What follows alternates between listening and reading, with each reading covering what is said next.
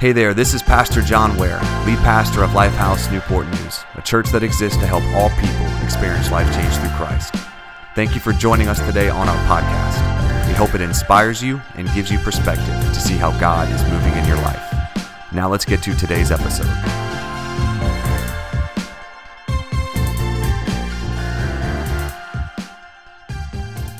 So we are continuing our summer trip series, but we're going to take a pit stop today. Is that okay? Every trip, you're probably going to have one or two pit stops, visiting grandpa's house, visiting grandma's house, or something like that. And we're going to take a pit stop today. With us today, we have a very, very special guest. Lifehouse Newport News is actually a part of a bigger network of churches. The Lifehouse network of churches started 10 years back, and whenever we started, we actually partnered with them, and we actually have today the leader of the Lifehouse network of churches, Pastor Patrick Grash, with us. Can we just give it up for him? So look, let me say this though. It's funny how sometimes you can enjoy the shade of a tree that you did not plant, right? In other words, somebody planted the tree that you are benefiting from. And I know that Lifehouse Newport News, we can say, man, what God's doing, what God's done, and we can be like, man, where are we going? It's going to be absolutely awesome. But Lifehouse Newport News is just that. This is something, and I mean personally, this has been a dream come true, starting and seeing what God is doing at Lifehouse. But honestly, Lifehouse Newport News was simply a dream within somebody else's dream that they dreamed many, many years back. Patrick started Lifehouse Church in Hagerstown, Maryland, back in 2004 with the whole goal of being a church that plants churches. And Lifehouse Newport News is simply the byproduct of Patrick's dream of planting a church that plants churches. Patrick, he planted his church 14, 15 years back, Lifehouse Church in Hagerstown. Like I said, currently they are a church of 2,000 people weekly for 3 locations, planning a 4th in the fall. And God is just doing incredible things through him. I can honestly tell you this, Patrick lives what he preaches. I remember Patrick whenever he was just getting started, and for some reason I'm sounding like dad here. I remember back when, but honestly, I remember when Patrick just had a back office and basically a dream of planting a church. And what I can honestly say, Patrick has the same passion and love for people and Jesus that he had then, he has got now. And God is just doing incredible things through him. So we are honored. And let me say this too. Lifehouse Newport News would not be here without the love, support, and resources of Patrick personally and the backing of Lifehouse Church in Hagerstown. So we are all benefiting from something, honestly, a tree. We're benefiting from the shade of a tree that we did not plant. We were simply a dream within someone else's dream. And so I would like us, as Patrick comes up to preach today for us, to show our love, appreciation for Patrick as he comes up, just to say thank you for investing generously in what God is doing in and through Lifehouse Newport News. Patrick, would you come up? Lifehouse family, would you show your appreciation? Love you, man. Love you, bro. Man, what an honor to be with you guys. And I say that, and I don't say that lightly. Really an incredible privilege to be with you guys. You don't know this, but behind the scenes, I have been praying for you, you have my heart. It's a little strange when our church sends out and plants churches, because we never really get to be there for their birth, and we never really get to be part of the actual story on the ground. Really, my responsibility is investing into the church, the pastors that start the churches. And so I've spent a lot of time with John and just supporting him, hopefully training him a little bit, and having the honor of, spending 15 years getting to know John. One of the things I so appreciate and why it was so easy for me to say yes when we were having a conversation about whether or not he would start a church, because I've seen him so faithfully. meaning he's a faithful man. You know, in the book of Proverbs, it says a faithful man who can find.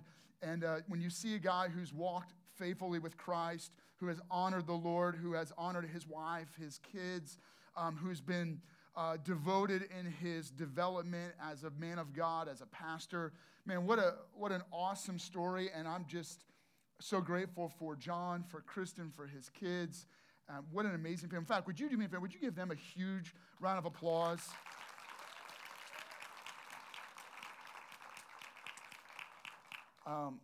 One of the things, as you know, getting a chance to come in here and just be part of this for a little bit, I can tell you,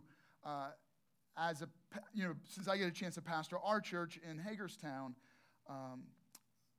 really appreciate when another pastor just kind of cheers me on a little bit. And I just want to let you know, you have a great pastor. Really, he loves you. He loves the church. He loves this city. And that's a rare thing. I'm not going to judge why different pastors do what they do, but to have a guy who's sincere and humble and authentic and just genuinely loves people is a pretty remarkable thing. And so grateful for you, John. Grateful for the church. I come here, it's like, I would say I have 5 kids, but 3 of them are teenagers, which is crazy. And the 3 that are teenagers are my daughters. And so I go to their dance recitals. And I can tell you, I have 3 brothers, so we didn't know anything about dance or ballet or anything like that. But when I go to their dance recitals, I'm like, yeah, that's awesome. Look at that, you know. And a little bit like showing up here, I just feel like, man, it's so awesome. You'll just come and just kind of cheer you on. Not that you're doing like pirouettes or anything, but I just feel like I'm more excited about what God's doing here than honestly what he's doing back home in Hagerstown. And I'm just wrapping up vacation.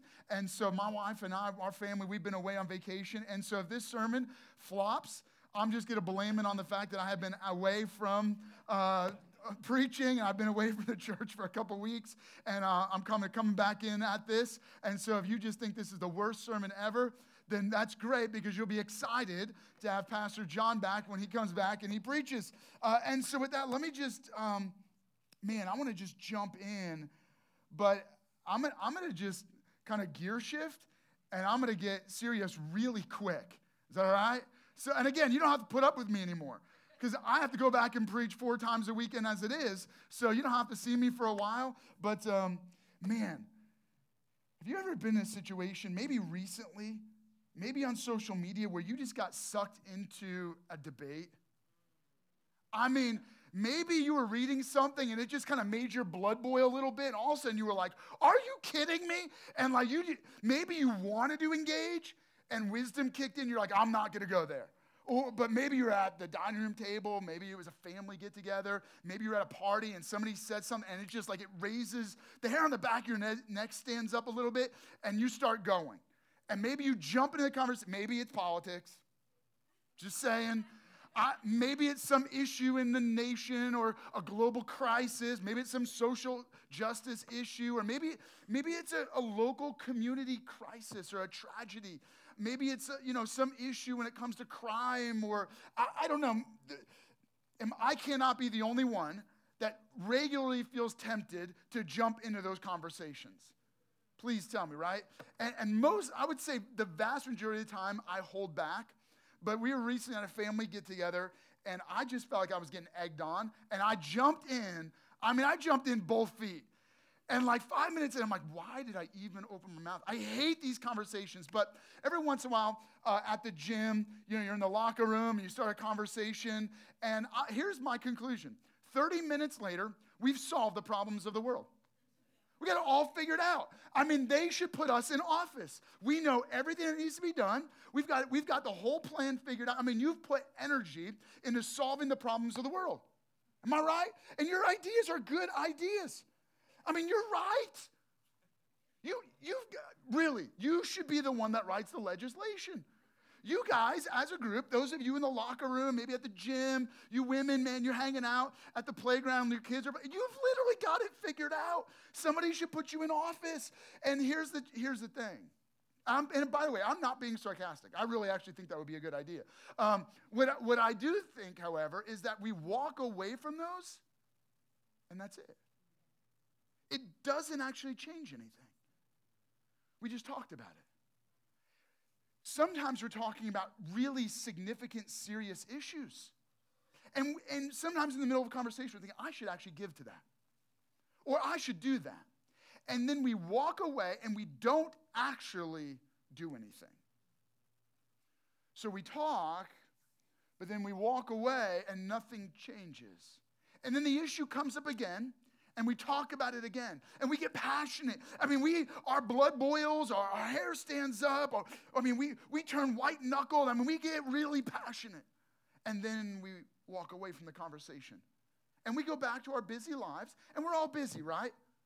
Please tell me, I can't be the only one that's busy around here. And what happens is I get busy doing stuff, and I forget about what I was passionate about until it comes up again, and then I get passionate about it again, but then I get busy. And as a result, all these things that we get excited and passionate about don't really get affected. Nothing really changes. And in fact, we live in a culture and a media-driven environment where you feel like you're actually doing something simply by sharing a post or liking or putting an emoji on a post, or maybe if you hashtag it, like, that'll change the world.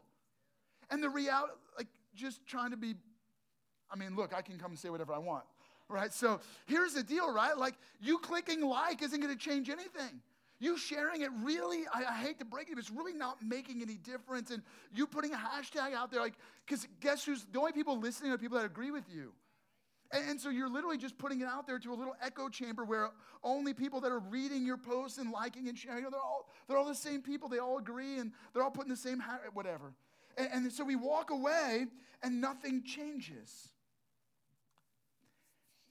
And I wonder how similar that is to, I want to give you a historical background. So we're going to jump back to the 2nd and 3rd century. So we're talking about the 100s and the 200s after Christ, right? So like 150, 250 AD. The Roman Empire was the predominant ruling. They were the world power, right? Roman Empire is spreading, flourishing, expanding. They're kind of at the peak of their power, and then plagues break out. Maybe when you go back to like school, you remember that there were these plagues that kind of decimated the known world. That's what we're talking about here. And so plagues began to spread across the Roman Empire. Now today, there's some research, and they're not quite sure exactly what the plagues were, but a lot of the thinking is that they were the smallpox. But obviously, you're in a time when you got rudimentary medicine, the most basic, in fact, almost primitive understanding of diseases. And so, they would bleed people, whatever. And so, disease spread rampant. And so in areas like Alexandria, which is now in what is now called Egypt, the city of Alexandria, where there was about a third of the population died from the plague. If you go to Carthage, 2/3, Carthage is modern-day Tunisia, 2/3 of that city died from the plague. If you went to the outlying villages, some of those villages, 100% of the people died from the plague. And so here's what would happen. Fear obviously begins to sweep across the Roman Empire. People are, terrified of the first onset of the plague. So the moment somebody starts showing a sign of the plague, they put them out of the home, out of the community, for fear that will spread to the rest of the family, the rest of the neighbors, right? And for good reason. Entire cities are being wiped out. And so imagine this. Put yourself back in 150 AD. And one of your children or a spouse comes sick. And they would put them out of the house onto the street to die. Watching them in the street while we cowered in fear that another family member was going to get sick. And so you got family members watching their siblings, their loved ones dying in the streets where, literally almost an entire village gets wiped out. And worse, those in power, those with the resources to do something about it, did nothing. In fact, there's a quote from a historian in the city of Alexandria who wrote this, and I'll just put it up on the screen. He said, "Here we are in a city of death. All around us, our family and friends are dropping. We can never be sure if or when we fall sick too. In the midst of such appalling circumstances, humans are driven to ask, why? And what is going to happen next? And what can we do? It sounds a lot like the conversations at the gym and at the playground, right? If we're pagans, we probably already know that our priests profess ignorance. They don't know why the gods have sent such misery, or if the gods are involved, or even care. Sounds a lot like modern-day religion.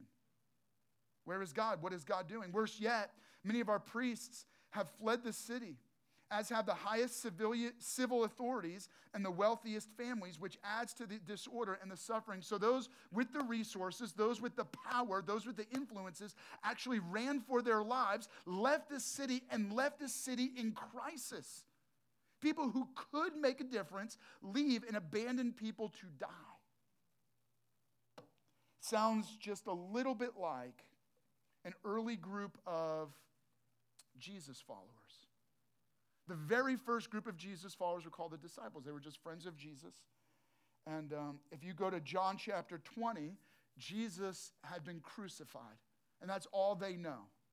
There's rumors that he might have risen again, but all they know is that Jesus had been crucified. And so if we jump to John chapter 20, now the book of John, the Gospel of John, is the account of the life, teachings, death, and resurrection of Jesus from the eyewitness account of a man named John. John, who became a follower and friend of Jesus, who later in life sits down and writes out his eyewitness account of his experience following, listening to Jesus.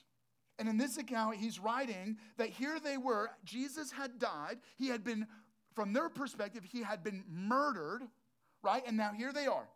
John chapter 20, verse 19, on the evening of that first day of the week. So it's Sunday evening.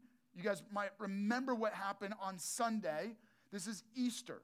So you guys might have a meal together. Maybe you have a ham or a turkey. I don't know what you guys eat. I like ham, so we have a big ham on Easter.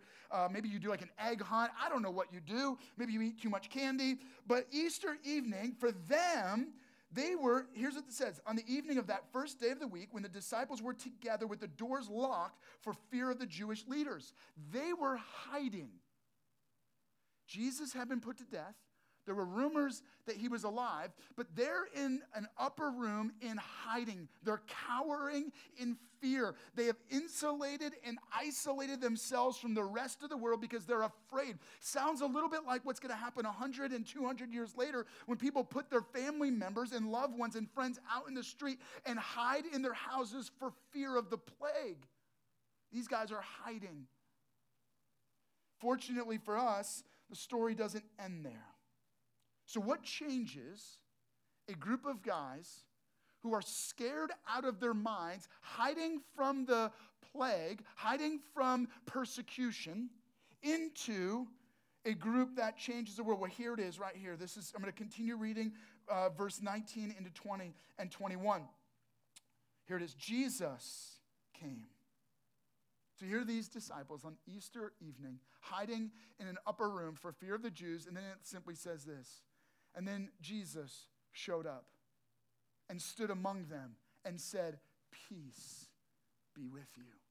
And after he said this, he showed them his hands and his side, and the disciples were overjoyed when they saw the Lord. And again, Jesus said, "Peace be with you." You get the sense that Jesus is trying to communicate something to them. In the midst of all their fears, in the midst of all the chaos, in the midst of a crazy world where politics are wild and the economy's up and down and nobody knows what's really going on and people are putting other people out in the street and people are dying around us, and Jesus shows up and he says, "Peace be with you." And then he says, "Look, I'm alive." And then he goes, again, "Peace be with you." And then again, now this is where the story shifts. Check this out. And this is where it's going to shift for you. "As the Father has sent me, I am sending you." Check this out. Crazy world. They're hiding in fear. And it says Jesus came and stood among them. Hoping that today, for you, this is your experience. Whatever you're hiding from, maybe my question is, what's your plague? What's the plague that's got you hiding? What's the plague that's got you cowering? What's the plague that the church is facing? What's our plague today? What's the plague of the church that's got us huddled up in hiding for fear of that thing attacking? What would cause you to put someone else out of your life? What would cause you to push someone away from you? Whatever that plague is, we've got to examine our lives because Jesus showed up in the middle of that. And I'm hoping right now that God's presence, the Spirit of Jesus Christ is showing up. And it says Jesus came and he stood among them. That right now, really this place will be a place where God's presence shows up. And Jesus is present among us. And he's speaking into your fears. He's speaking into your troubles. He's speaking into the chaos. And he's saying, peace be with you. But then Jesus shifts and he goes, just like the Father has sent me on a mission, I'm sending you on a mission. Crazy. Why would you show up to a room full of cowards and say, now I'm putting you on a mission? Now fast forward just a couple of days. Literally, we're jumping ahead just a few weeks, and we're going to get to the book of Acts. The book of Acts is an account of the early church. Literally, our heritage. You're here today as a result of what happened 2,000 years ago as recorded in the book of Acts. And I'm just going to give you a quick snapshot. So we're going to jump to Acts chapter 2, written by Luke, who's giving an account of this early church, and he's describing what it was like to be around these people. These guys that have been cowering in fear, who Jesus shows up, stands among them and says, peace be with you. Just as the Father has sent me, I'm sending you. And then this is the snapshot. I mean, if you could get a glimpse into what it was like to be around these people, here's what it says. Acts chapter 2, verse 42 through 46. They devoted themselves to the apostles' teaching and to fellowship, meaning they devoted themselves to hearing the teaching, the apostles, these early followers of Jesus who are telling them about Jesus. And to fellowship, meaning to hanging out together, spending time together, encouraging each other, to breaking of bread and to prayer. So they ate together, they prayed together. Everyone was filled with awe at the many wonders and signs performed by the apostles, meaning people's lives were being changed. And people were amazed by that. All the believers were together and had everything in common. They sold property and possessions to give to anyone who had need. Every day they continued to meet together in the temple courts. They broke bread in their homes and ate together with glad and sincere hearts, praising God and enjoying the favor of all of the people, meaning the community looked at them favorably because of the way they were living. And the Lord added to their number daily those who were being saved. Man, what a snapshot. What is the challenge for you? Here's my challenge. Here's what I want you to take away from this message, and it's simply this. I want to challenge you to be the church. Now, if I could be bold, I would encourage you to write that down, or maybe you're not as old-fashioned as I am. So you don't need to pull out a pen or take notes, but maybe pull out a smartphone or a tablet and just type this in. If you're on social media, don't worry. No one's judging you. Just on Facebook or on Instagram or whatever you're using right now, you can just, in all caps, you're going to write, be the church. You can even hashtag it. It won't make a difference, but you can hashtag it because only the people that agree with you are going to read it. But anyway, be the church. Now, here is a challenge. Why don't we act like what we read in the book of Acts chapter 2, verse 42 to 46? Because we're all suffering with the plague. You know our plague? You know what the real plague is? That we're all just trying to survive. We see the symptoms in our own life, and we see the symptoms around us of our own sickness and our own disease, and we're just trying to fight to survive. And so we're driven by selfishness to look out for our needs. We don't even have time to look out for the needs of others. At the very best, we're looking out for the needs of our own family and maybe those closest to us. You know what drives the instinct to survive and that selfishness? Because at the core, right, you don't want to be selfish. You don't want to just survive. Man, you talk about those things because you really do want to make a difference. So why do we talk about it, but we don't act on it? And yet we do the very opposite. We act selfishly because there's a source of selfishness. There's a source of that instinct to survive. And it's alien to us, meaning it's in us, but we don't like it. It's what biblical authors, what Jesus called sin. Sin is a spiritual plague, a spiritual sickness that you and I were born with, meaning you and I were born with an instinct to do the wrong thing. We were born with an instinct that gives us desires that trick us. Sin creates desires that tell us they're good for us. All along, those desires are actually destroying us. Crazy. And yet it feels good. It feels right. It feels like it's those are the best things for us. And so we give into this sin, this spiritual plague that's sabotaging us. It's creating a survival instinct and a drive towards selfishness, which is the antithesis of our desire to make a difference. And so our lives are ruined by this sin. And the worst part of sin is not just that it wrecks our lives or causes us to be selfish and not make a difference in the world. It's that because it's a spiritual plague, it cuts us off from relationship with God. So we go through our life separated from relationship with God on a crash course, a trajectory toward eternal ruin. This is the devastating part. So imagine we live in a world plagued by sin, where every one of us, 100% mortality rate. Every one of us, cursed by this sin, headed toward eternal judgment. But God was unwilling to leave us on this life course toward eternal judgment. And so he intervened in our story. Right? What we read about was these disciples that are hiding in a room because Jesus had died on a cross and was buried. Why? Not because he deserved to die. Not because he was a good guy teaching good things, but because he was God in human form who took our plague on himself. He didn't just come and bring the cure. He became the cure. How did he become the cure? By taking our plague of sin on himself. He reached into your life and took your plague. He reached into your life and took your plague. He took the symptoms of sin. He took the symptoms of the plague. He took the judgment of the plague of sin on himself. He took everything that we carry, the eternal judgment we deserve, he put on himself so that when Jesus died, he died once for all. So that anyone who believes in Jesus by faith is forgiven of their sin, guilt and shame removed. He transforms us so that previously when we were driven by sin, now God's Spirit, which is eternal and invisible, enters into our spirit, which is eternal and invisible. And when God's Spirit enters into our spirit, he transforms us so that when we were previously driven by sin, now we're driven by his Spirit, who begins to transform us from the inside out, from the Spirit into our emotions, into our thinking. And then when we die, he transforms our physical body into an immortal body. Isn't this incredible? So this is a story of Jesus, right? This is what John is recording. But then check it out. Jesus, who died, who supernaturally, miraculously, and physically rose from the dead, and in his death, he gives us the power to be forgiven, but in his resurrection, he gives us the power to live a new and eternal life.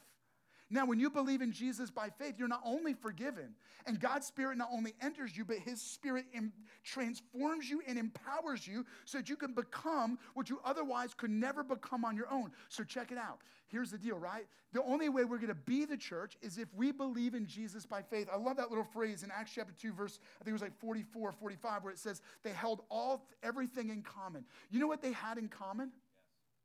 Jesus. The reason they shared everything else in common was because they only had one thing in common, Jesus. So let me give you a little mathematical equation. Jesus plus nothing equals everything. And everything without Jesus is nothing. Jesus plus nothing is everything. When you believe in Jesus by faith, you receive new life. God's Spirit enters into you. He forgives you of sin. Then he activates in you a cause. That cause is what unites us. That's what it means to be the church, to be driven by the cause of Christ, which is we are about Jesus plus nothing else, which is everything. So, okay, there's some implications to that. Follow me. What unites the church is Jesus and his cause. Not politics, not any social justice issue that you read about. We're not activated by community tragedy. We're not driven by the stuff you see on the news or what you're upset about or what you're worried about or what you guys are talking about at the playground or what you're talking about in the classroom. We're not going to get worked up and excited about everything you're hashtagging because it's Jesus plus nothing. Our only mission is to make Jesus known and invite his Spirit to transform the world around us. Check this out, follow me. Why does a church exist? Very simply. So Jesus is giving us this, right? He says, all the law and the prophets can be summarized in love the Lord your God with all your heart, mind, soul, and strength. Some of you recognize that. That's Matthew chapter 22, verse 37 and 38, which simply can be summarized as this, love God. So we reach up in worship to God. And then he continues, he says, and love your neighbor as yourself. So we reach in and we love each other. Caring, supporting, encouraging. But then before Jesus goes, in Matthew 28, verse 19, he says, go into all the world and make disciples of all nations, baptizing them in the name of the Father, the Son, and the Holy Spirit, teaching them to observe everything I have taught you, and I will be with you always, even to the very end of time. And so he says, now I want you to go, and as you're going through life, I want you to make disciples of others, meaning invite others to know me. Share and show my love with people that are far away from me. So the church exists to love God, love each other, and then love people far away from God. When you get to heaven, so this is a little quiz. Y'all didn't come to church because you thought you were going to get a quiz, but you don't go to church. You are the church. We're not doing church today. We're called to be the church. You catch that? This is important. All right, so today, when we get to heaven, are we going to be able to love God?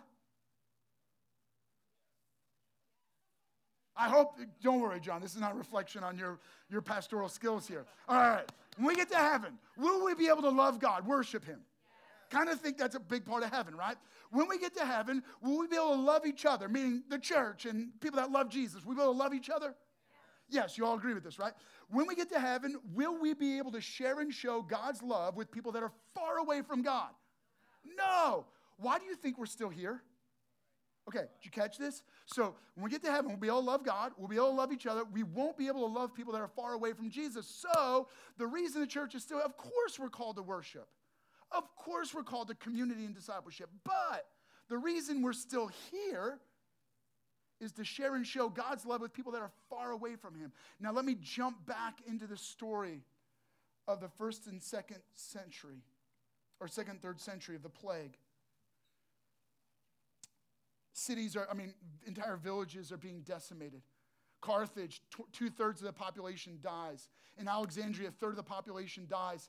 What makes a turn? Because it's not like the whole world got wiped out. You know what made a difference? While people were dying in the streets, Christians. We're talking only 120 years since Jesus' death and resurrection. Christians saw people dying in their neighborhoods. And check it, this is what they did. They went out to their neighbors and invited them into their homes. People with the plague, they invited them into their home and they began to care for them. They began to nurse them, meaning provide nursing care for them. They began to wash them, bathe them, feed them, provide even the most basic care. And here's what was discovered. With even the most rudimentary nursing care, the mortality rate dramatically shifted from 90% mortality to only 10%, meaning now instead of like an entire village dying, only like 10% would die. Another thing happened.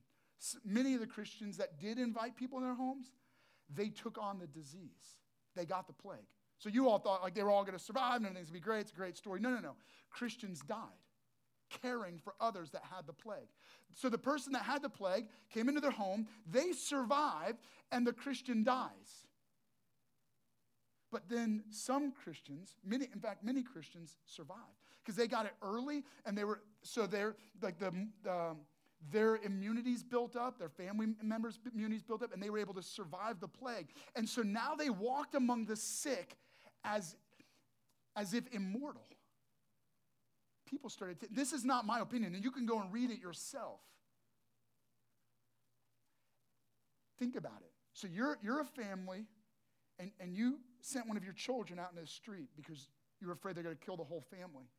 and you see your next door neighbor go in and invite your son into their house, even though he has the plague, and they feed him, they care for him, they bathe him. One of their family members dies as a result of them caring for your son. You're beginning to wonder what is going on.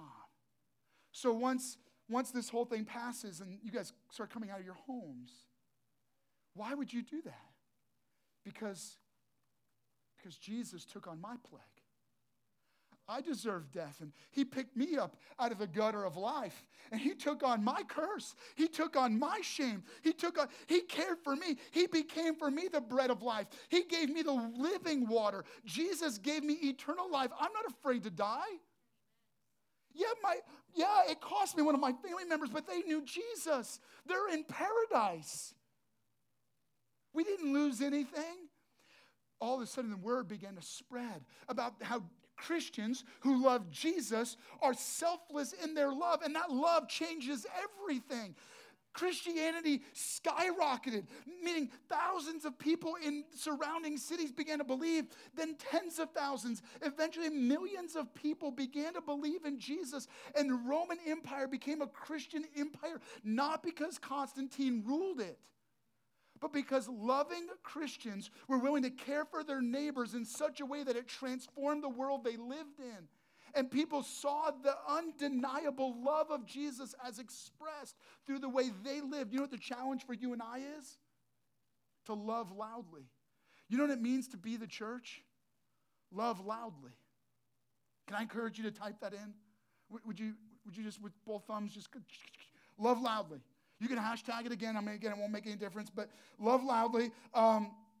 Here's the point. One of my favorite quotes. Listen to this. Theodore Roosevelt. He says, "It's not the critic that counts.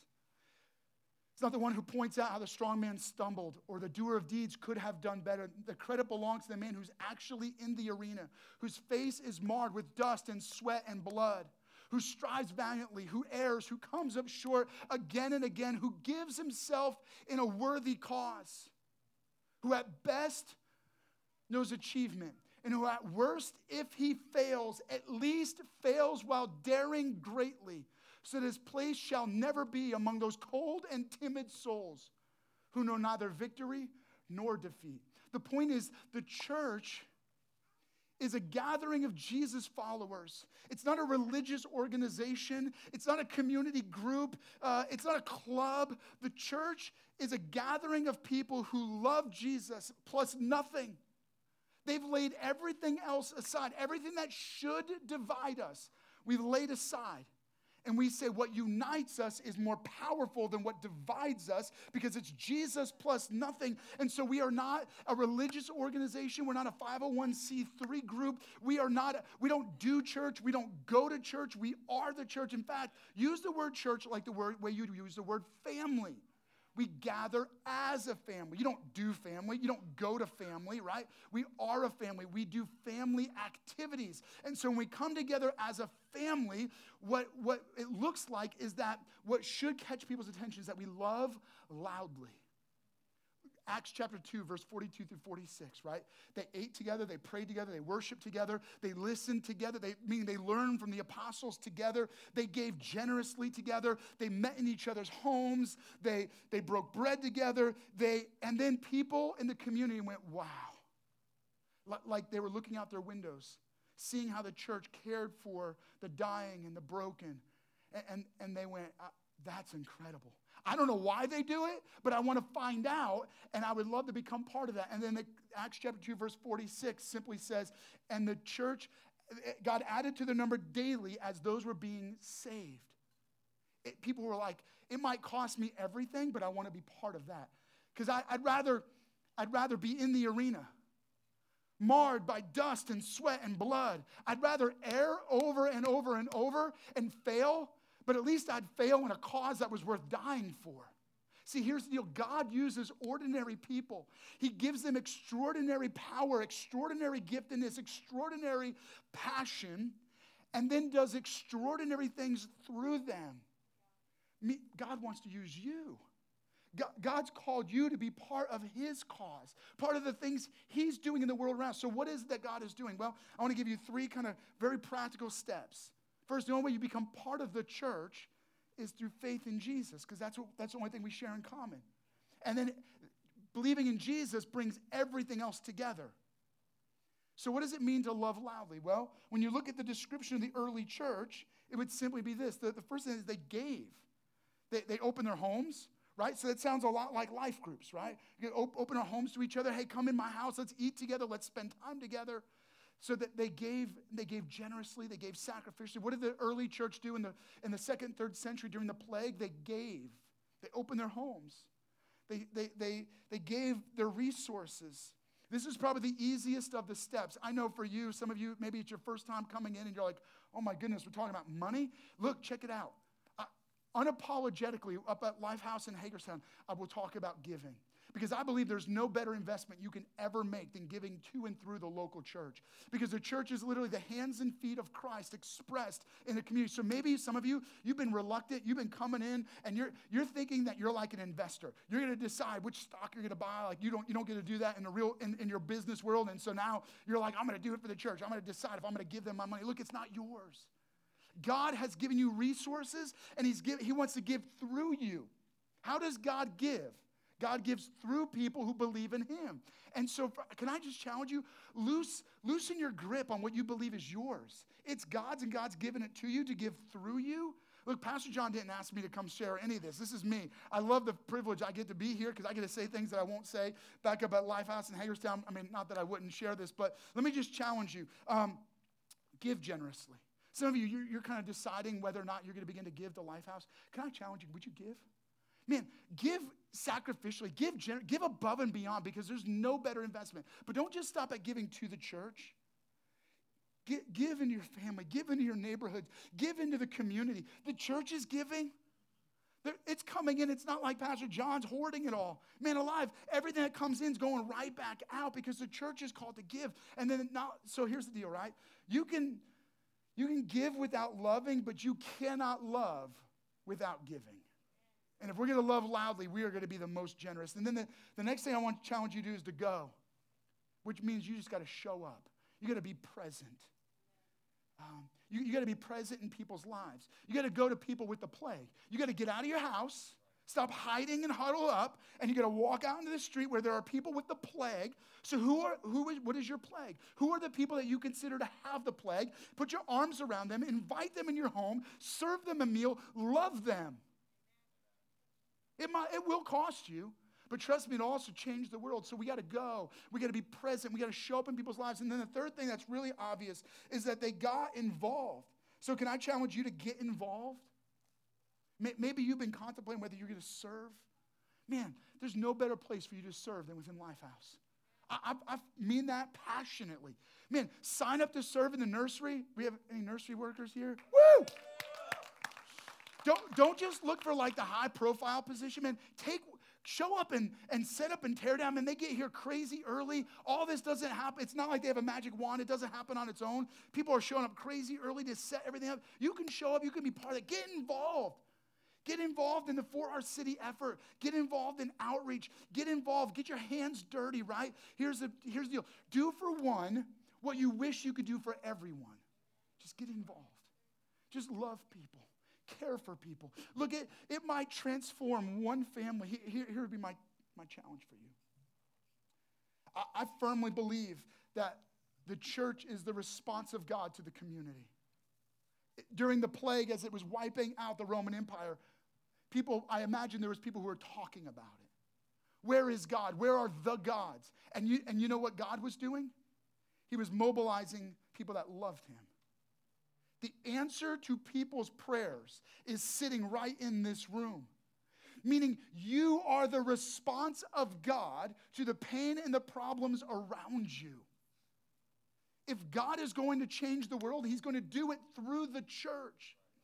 So when you're thinking, man, what is God doing about that problem? You're praying about an issue in the Newport News area. Man, what is God doing? You know what God's doing? He's giving you a burden for it. God is activating you.